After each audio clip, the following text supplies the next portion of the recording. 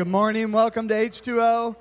It's really good to have you here with us. My name is Pastor Brian Wiles. If I haven't got a chance to meet you, it's great to have you here with us. And I want to tell you something as you sit there right now. You may not know this, but as you sit there right now, you're actually part of a first in the life of our church. Believe it or not, okay? Our church is about 33 years old, and we are a church that loves the campus of Bowling Green State University, and so that's kind of always been our passion and our focus. But in the last 6 months, we decided that part of reaching the whole city of Bowling Green is important to us as well. So we planted this downtown venue in August and launched it. And so in the 33 years of our church, we've actually never had a service on the Sunday of spring break. And so this is a first that you're actually a part of. So as you sit there, it's kind of cool to know that God is doing things, that God is continuing to grow our church, that we're continuing to see fruit from that. And we are so excited for what God's done. So just as you sit there, know that. And then another thing that we're so passionate about and we're so excited about at H2O is not just having fruit and reaching the campus here at Bowling Green or reaching the city, but we love planting churches, we love starting new works, and we love raising up leaders. That's one of our core values, is raising up and empowering leadership within our church. And so when we get an opportunity to do that, we take an opportunity to invite our pastors in training. We have a program where we train pastors to send them out on church plants and to have an impact here in Bowling Green. And so we have an opportunity today to hear from one of our pastors in training, Kent Ramsey. Kent is actually one of our worship leaders. He's the director of our worship program. I said this the first time he taught this summer, but Kent can not only play face-melting guitar solos, but he also loves the Lord and he loves the Word of God. And so I'm really excited for him to come up and share with us. So why don't you give Kent a warm round of applause as he comes up and shares with us today. Thanks, man. Thanks, Brian. All right. Thank you a ton, Brian. Face-melting guitar solos. All right. Sweet. Well, like you said, my name is Kent. If I don't know you, man, it's good to meet you. I don't do this too often, so if I get nervous, just bear with me. But I am super excited. It's a real honor to be sharing with you guys today. Man, I don't know if you guys know this, but we are 15 days away right now. 15 days away from spring officially being here. You guys excited about that? I know. Man, we had a little taste of it earlier this year, but it kind of went away, and so I'm bummed about it. But yeah, I've always loved the warm weather ever since I was a kid. I've loved it. I actually grew up in Bradenton, Florida. I have a picture of it. You can go ahead and throw that up there. So this is me. You have to show a picture of yourself when you're preaching, especially your second time. But this is me as a kid. I'm the little yellow one up there at the top. So yeah, my family looks all good. We grew up going to church. Kind of, my dad has his tie on. He's looking fresh. That's good. So yeah, we grew up going to church, and back in this time, my mom used to sing us this song, and maybe your mom sang you this song too. And it was this song, "If you're happy and you know it, clap your hands." You guys know it? If you're happy and you know it, clap your hands. Oh, nice. Okay, I was wondering if people did. Okay. Well, in my family, we would do that even when you weren't happy. It was like, if you're happy and you know it, clap your hands. Come on. Like, even when you weren't happy. Super awkward. And even beyond that, it wasn't always, if you're happy and you know it, clap your hands. Like, sometimes it was, if you're happy and you know it, say amen. Like, you did that too? Someone else? Dude, so weird. I thought I was the only one. That's awesome. Super weird. So growing up, I had this idea of happiness, like, as this thing. I associated it with this song. And I think all of us have this different view of happiness. Some of us, we all have different ideas of where to find it. And so that's the topic that I'm going to introduce today. It's this idea of happiness. We're going to talk about that. But man, before we do, just let me go ahead and pray. And then we'll dive in with talking about happiness. So God, just thanks so much for the opportunity to be sharing this morning. Lord, I do just pray that as I'm up here sharing, that it wouldn't be just me talking, Lord, but that you would speak. Lord, I pray that your words would be louder than mine, that you'd be honored, that you'd be glorified, and that we could leave here somehow different. In Jesus' name, amen. All right. So happiness. All right, so happiness, we all love it, we all want it, we could all use a little bit more of it. I know I made fun of my mom with that song that she used to used to sing, but really, like, if we sang that song today, like, if you're happy and you know it, clap your hands, it'd probably be a little different, right? It'd probably be, if you're happy and you know it, take out your phone, take a selfie, and post it on Facebook, right? Like, we all post these pictures. I do it. You probably do it. We post these pictures of ourselves on Facebook doing the most ordinary things. It's like, oh, man, I'm so excited. Like, look at me eating this hot dog. It's like the greatest day of my life. It's super true. We love the idea of happiness, but today I just want to ask you guys a question. And the question is this: is it possible to become obsessed with the idea of happiness? Is it possible? Is it possible to become obsessed with the idea of happiness? So we've seen it on Facebook. We've seen the people with Botox, and they have like a smile that they literally won't go away, like they literally can't frown anymore. Is it possible to become obsessed with the idea of happiness? The other day, my girlfriend and I, we were searching online about happiness, and I found a whole bunch of quotes, and so I just wanted to share a few with you guys. So here's the first one. Go ahead and put it up. It's, surround yourself with those who make you happy. Surround yourself with those who make you happy. Okay. That one's not too bad. I could see it, maybe. Let's see the next one. So do more of what makes you happy. Do more of what makes you happy. Okay. That I could see, depending on what you're doing more of. Like, I could get along with that. Not too bad so far. Let's see the next one. Happy girls are the prettiest. I don't really know what to say about that. Actually, I was talking to my girlfriend. I think she looks the prettiest when she's mad. I don't know if maybe I'm just weird. Let's see another one. I think happiness is what makes you pretty, period. From the great theologian, Drew Barrymore. Thanks, Drew. Okay, that's enough about the prettiness. Let's see the next one. The less you care, the happier you'll be. The less you care, the happier you'll be. Okay, now it's starting to get a little bit uncomfortable, right? The less you care, the happier you'll be. I could see you maybe having that on your wall or something if you're joking, maybe. Okay, now it's starting to be a little bit weird. Let's see the last one. Nothing is worth it if you aren't happy. Nothing is worth it if you aren't happy. Like, that's just intense. Nothing is worth it if you aren't happy. If you have like a poster of this on your wall or something, I'm sorry. I'm not trying to offend you. Maybe you just really love being happy. Not trying to offend you, but man, I want to use that last one to pose another question for you guys. And the question is this: are there things in life that are worth more than your happiness?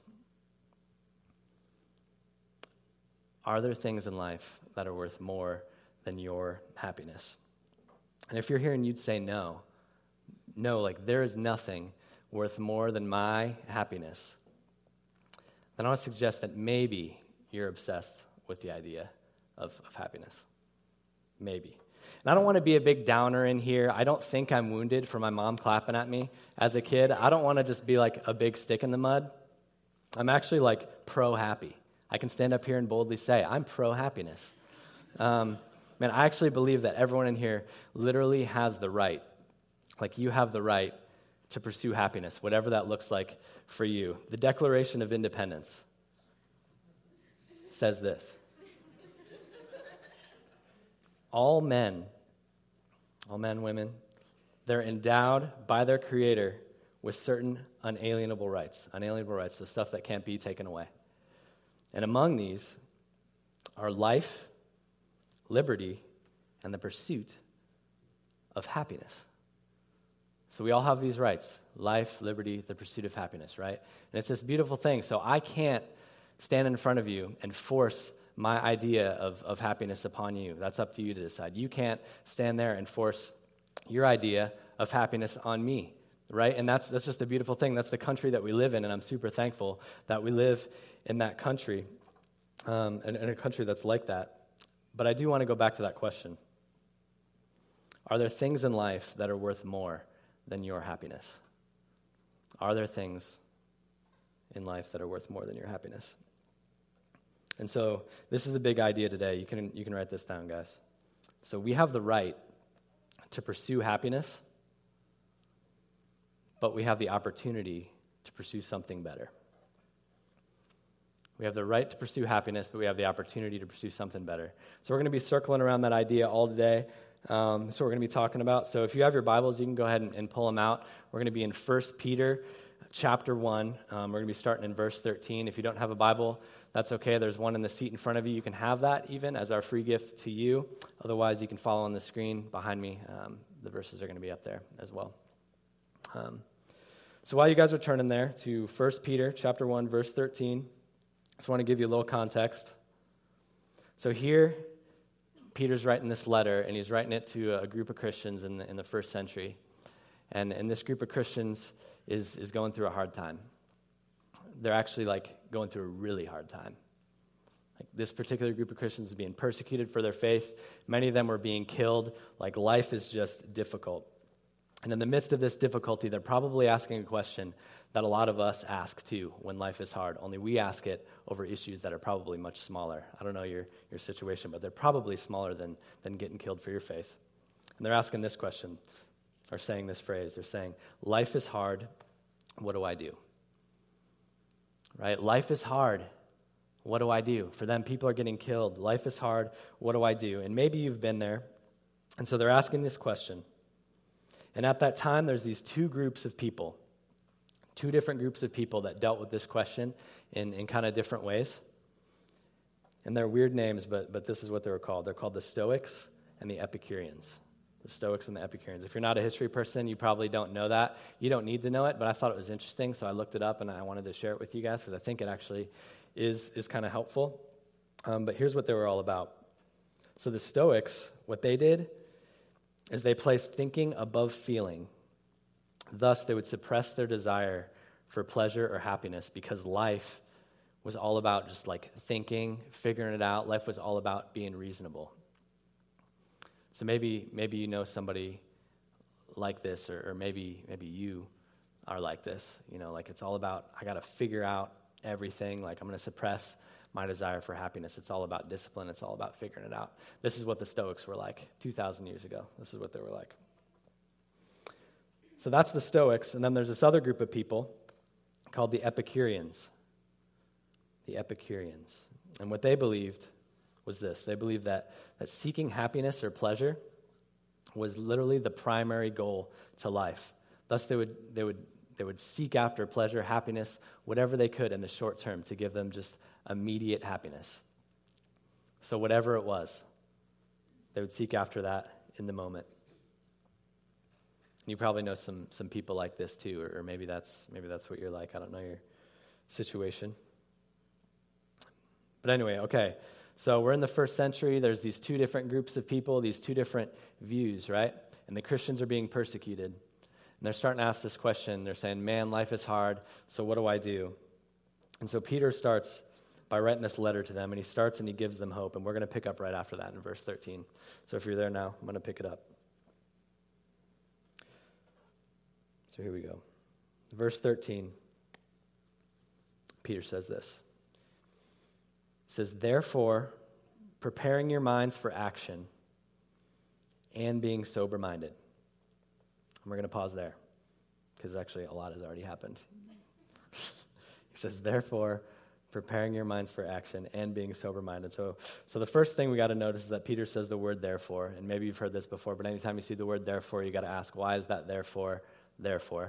And the reason that it's there now is because in this case, Peter's just got done saying something really important. He's just given this group of people hope, and he's just shared all of this stuff, and I promise we're going to circle back and we're going to hit on that hope a little bit later. So anyway, Peter says, therefore, and then he says, prepare your minds for action and be sober-minded.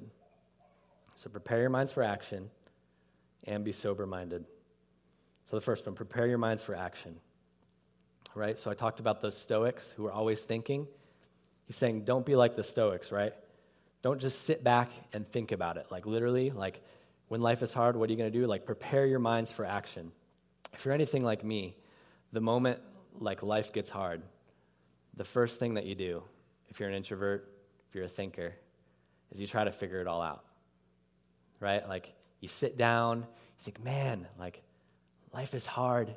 I got to do something.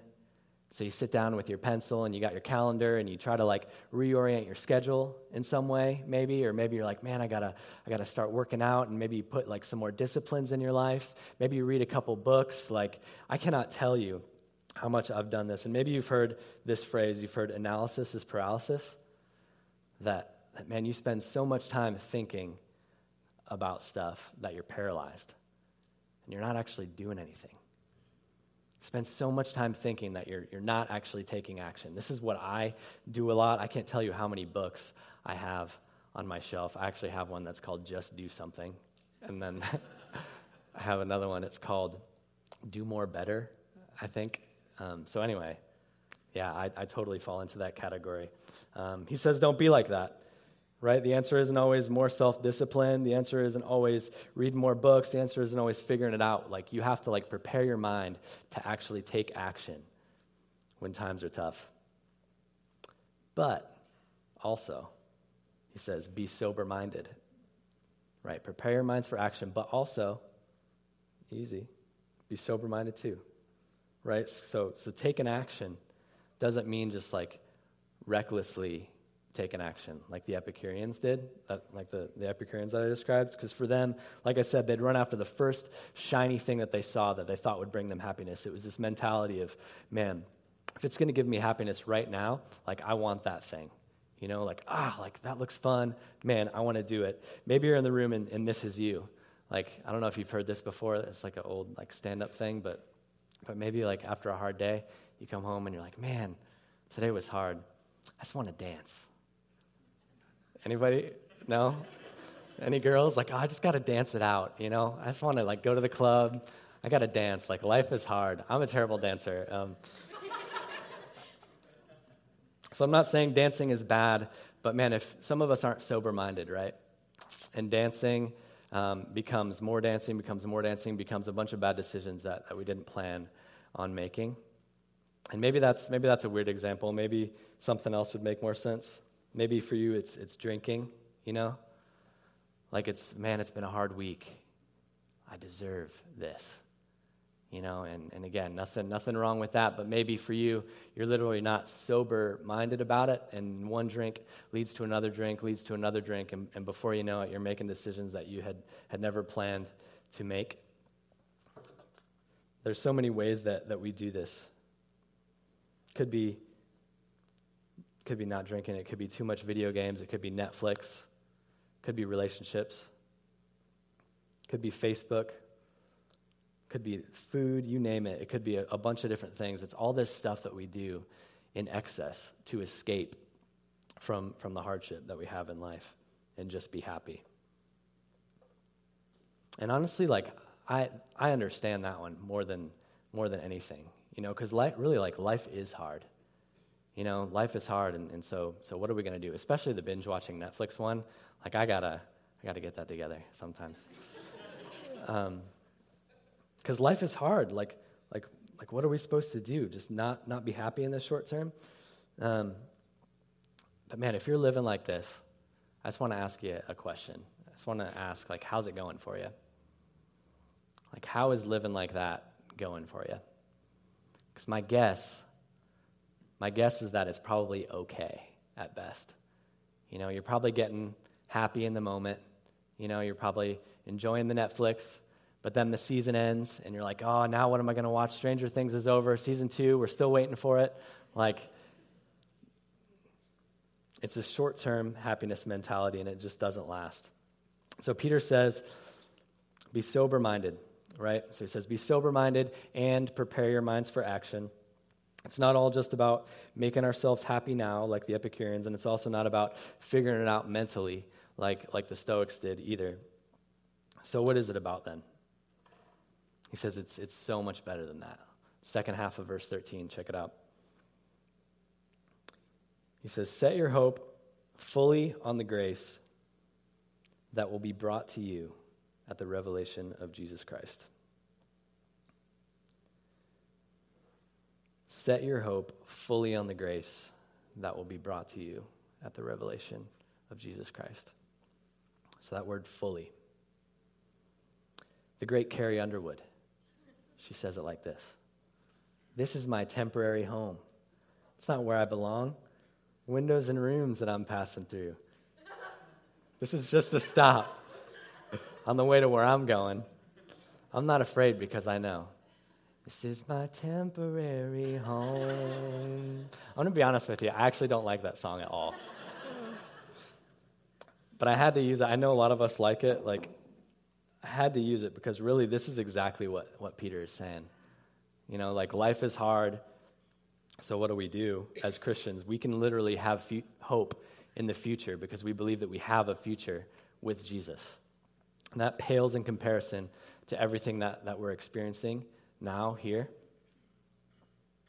And it's interesting, earlier in the chapter, Peter actually describes Christians as exiles, not in the literal sense, but as exiles in the same way that Carrie Underwood is talking about it, that we are literally exiles waiting for the home that we have to look forward to with Jesus in the future. And Christians are supposed to hope fully in that, This time, 2 years ago, I know we said that some of our students are going out on spring break trips, and one of them is to Guatemala. They're actually leaving today, and it's going to be awesome. I actually got to go on that trip to Guatemala 2 years ago. And when we were there, one of the things that we did is we visited this women's prison. It was an all-women's prison, and so we're there, and I remember we got to talk to some of the women there, and the way that they described the justice system in Guatemala was they described it as the injustice system, actually. Because a lot of these women were thrown in prison, for the wrong reasons. They actually didn't deserve to be in prison. They had been wrongly accused, or for whatever reason, they had ended up being there because of this unjust system. We got to talk to some of the women. There was translators, and they helped us understand. And one of the women shared with us, and she shared that, man, she had a family. She had this life, right? She had a job. She had all this stuff. But then for some reason, she got thrown in prison. I think she was a lawyer is what happened. And because she didn't win her case, I think she got thrown into prison, but don't quote me on that. I don't remember the exact reason, but she had been thrown in prison at this point for something that she didn't deserve. And she was there for years. And so we're talking to her. And I remember what she said. She said that while she was in prison, she learned about the hope that she could have in Jesus. She learned about who Jesus was, and she heard the gospel. She put her hope, she put her faith, she put her trust in Jesus. And here's the part that I remember most. She said that before prison, I had a family, I had a job, I had all this stuff. But now that I'm in prison and I know Jesus, now I'm free. She had all of this stuff that we all want so much. She lost it all, got thrown in prison, and now she's saying that she's free. Guys, this is what it means to fully hope in Jesus. To fully hope in Jesus. I can't tell you how tiny of things I get upset over. The smallest little things, sitting in traffic, whatever it is, you would think everything got taken away from me. I think a lot of us do that here, because what we do is instead of putting our hope fully in Jesus, even if you're a Christian in the room, instead of putting your hope fully in Jesus, probably what you do is you put your hope partially in Jesus, right? It's not fully in Jesus. Our hope is in him partially, right? We want to sing the Carrie Underwood song. We want to maybe come to church. Maybe we're going to pray before our meals. Maybe you're going to give 2% or something like that of your income.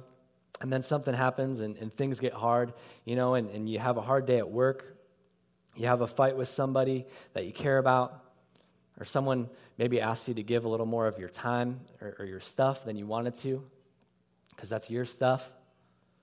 Whatever it is, life gets hard. And instead of having this perspective of having our hope fully in Jesus, we just say, man, life is hard. What can I do? And then we live just like everybody else.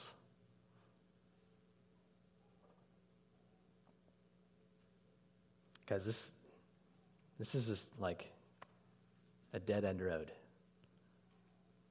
And we all do it, It's not satisfying.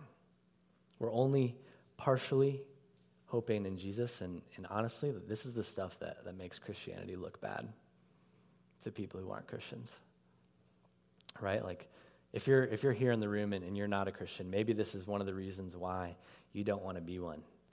You know, statistics, they show that one of the main reasons that people don't want to become Christians, it's because, you might know this, it's because they think that Christians are hypocrites. Right, that we say one thing and that we do another. We sing the Carrie Underwood song, and then we don't actually live it out. If you like Carrie Underwood, that's totally fine. She's great.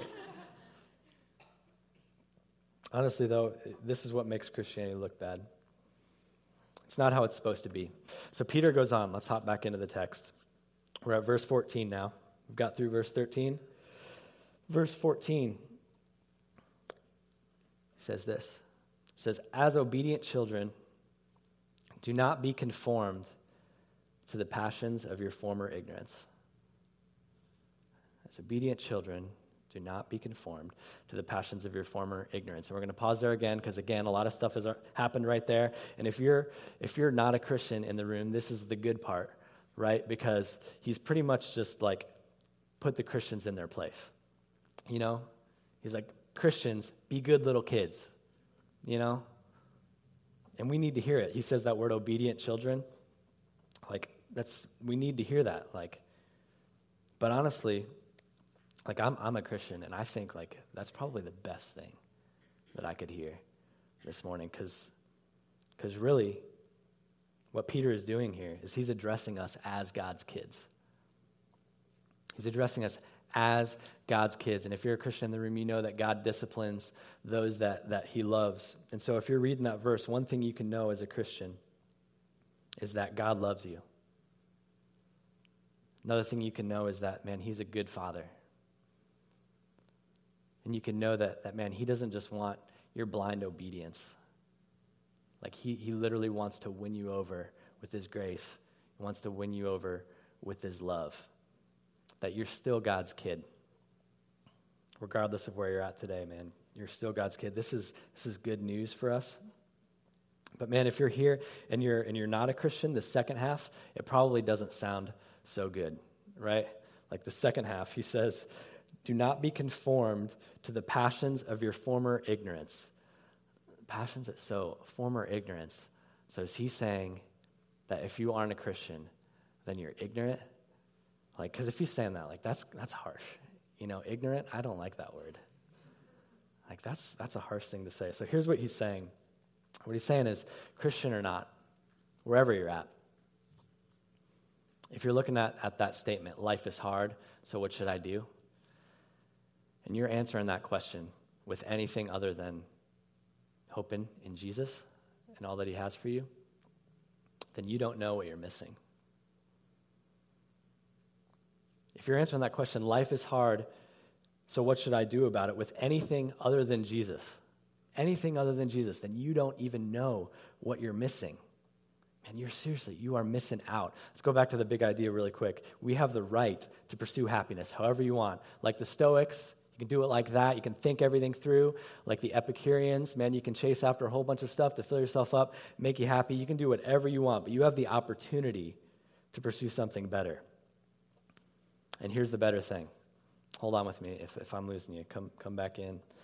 Verse 15, it's really simple. He says this. He says, but as he who called you is holy, you also be holy in your conduct.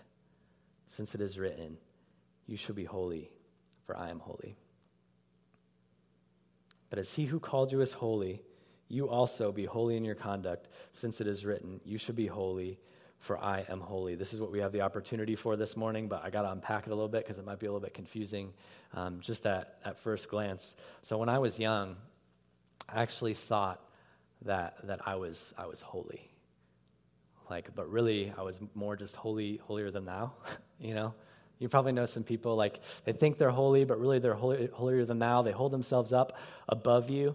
Man, this is how I was when I was really little. I've shared this before, but when I was probably elementary school age, I used to go to tennis camp, and I used to learn how to play tennis.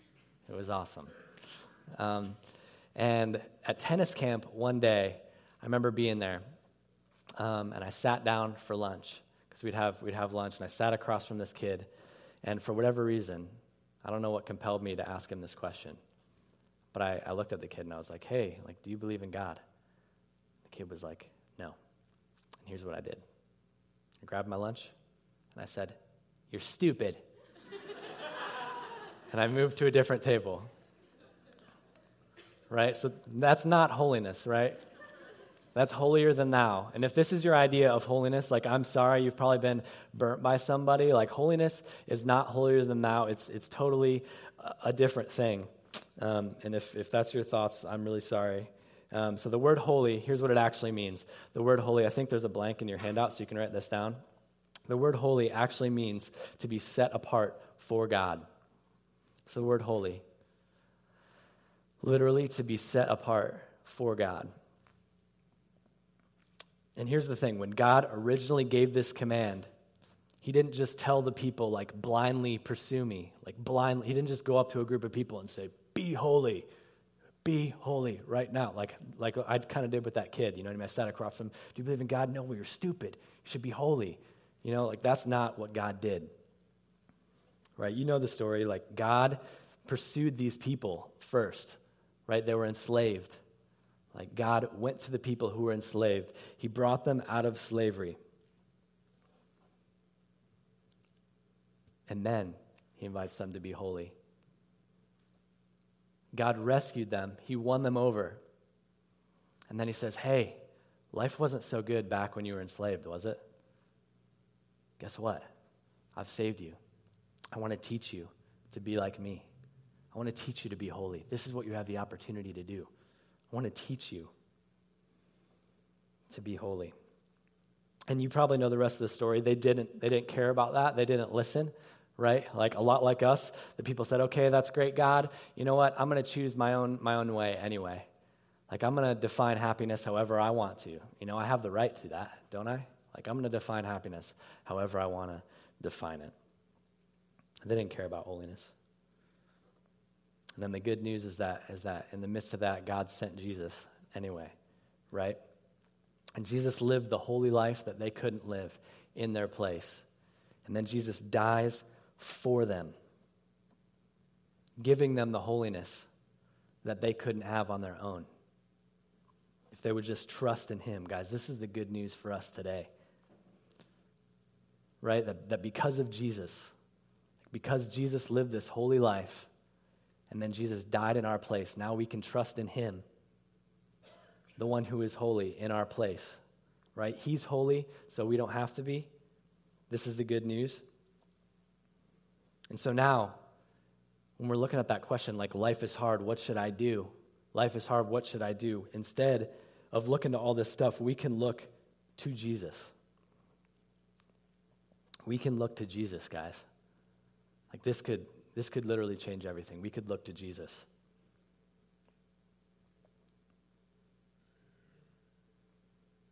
I know at the beginning of this, I was looking at the text and I said, all right, what is that therefore? And I said that I was gonna share what it was, and I want to right now, because Peter's explaining to the people what this looks like. Peter's explaining what the hope looks like that you could have in Jesus by trusting in him. And he explains it at the beginning of 1 Peter. And he starts in verse 3, and he's really excited about it. He says this. He says, blessed be the God and Father of our Lord Jesus Christ, exclamation point. He's pumped. And remember, there's persecution going on and stuff. But he's pumped anyway. Blessed be the God and Father of our Lord Jesus Christ. According to his great mercy, he has caused us to be born again to a living hope through the resurrection of Jesus Christ from the dead, to an inheritance that is imperishable, inheritance that won't go away. It's imperishable, guys. Undefiled, unfading, kept in heaven for you, who by God's power are being guarded through faith for a salvation ready to be revealed in the last time. In that, all that we just described, in that you rejoice, though now for a little while, if necessary, you've been grieved by various trials, so that the tested genuineness of your faith, more precious than gold, perishes though it is tested by fire, may be found to result in praise and glory and honor at the revelation of Jesus Christ. A little bit of a run-on sentence, but he was just really excited. Verse 8. Though you have not seen him, you love him. Though you do not now see him, you believe in him, and rejoice with joy that is inexpressible and filled with glory, obtaining the outcome of your faith, the salvation of your souls. Guys, this is what we have to look forward to in Jesus.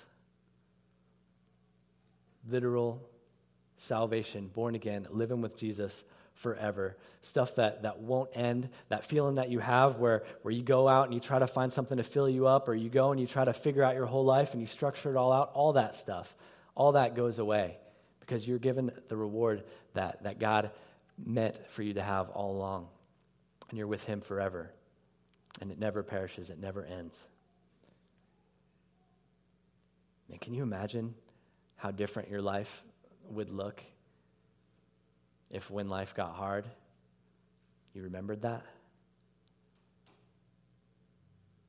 Like, how different would your life look if when things were hard, rather than run into the first thing that's going to make you happy, and rather than just sitting down and putting all the pressure on yourself, what if you just looked to Jesus?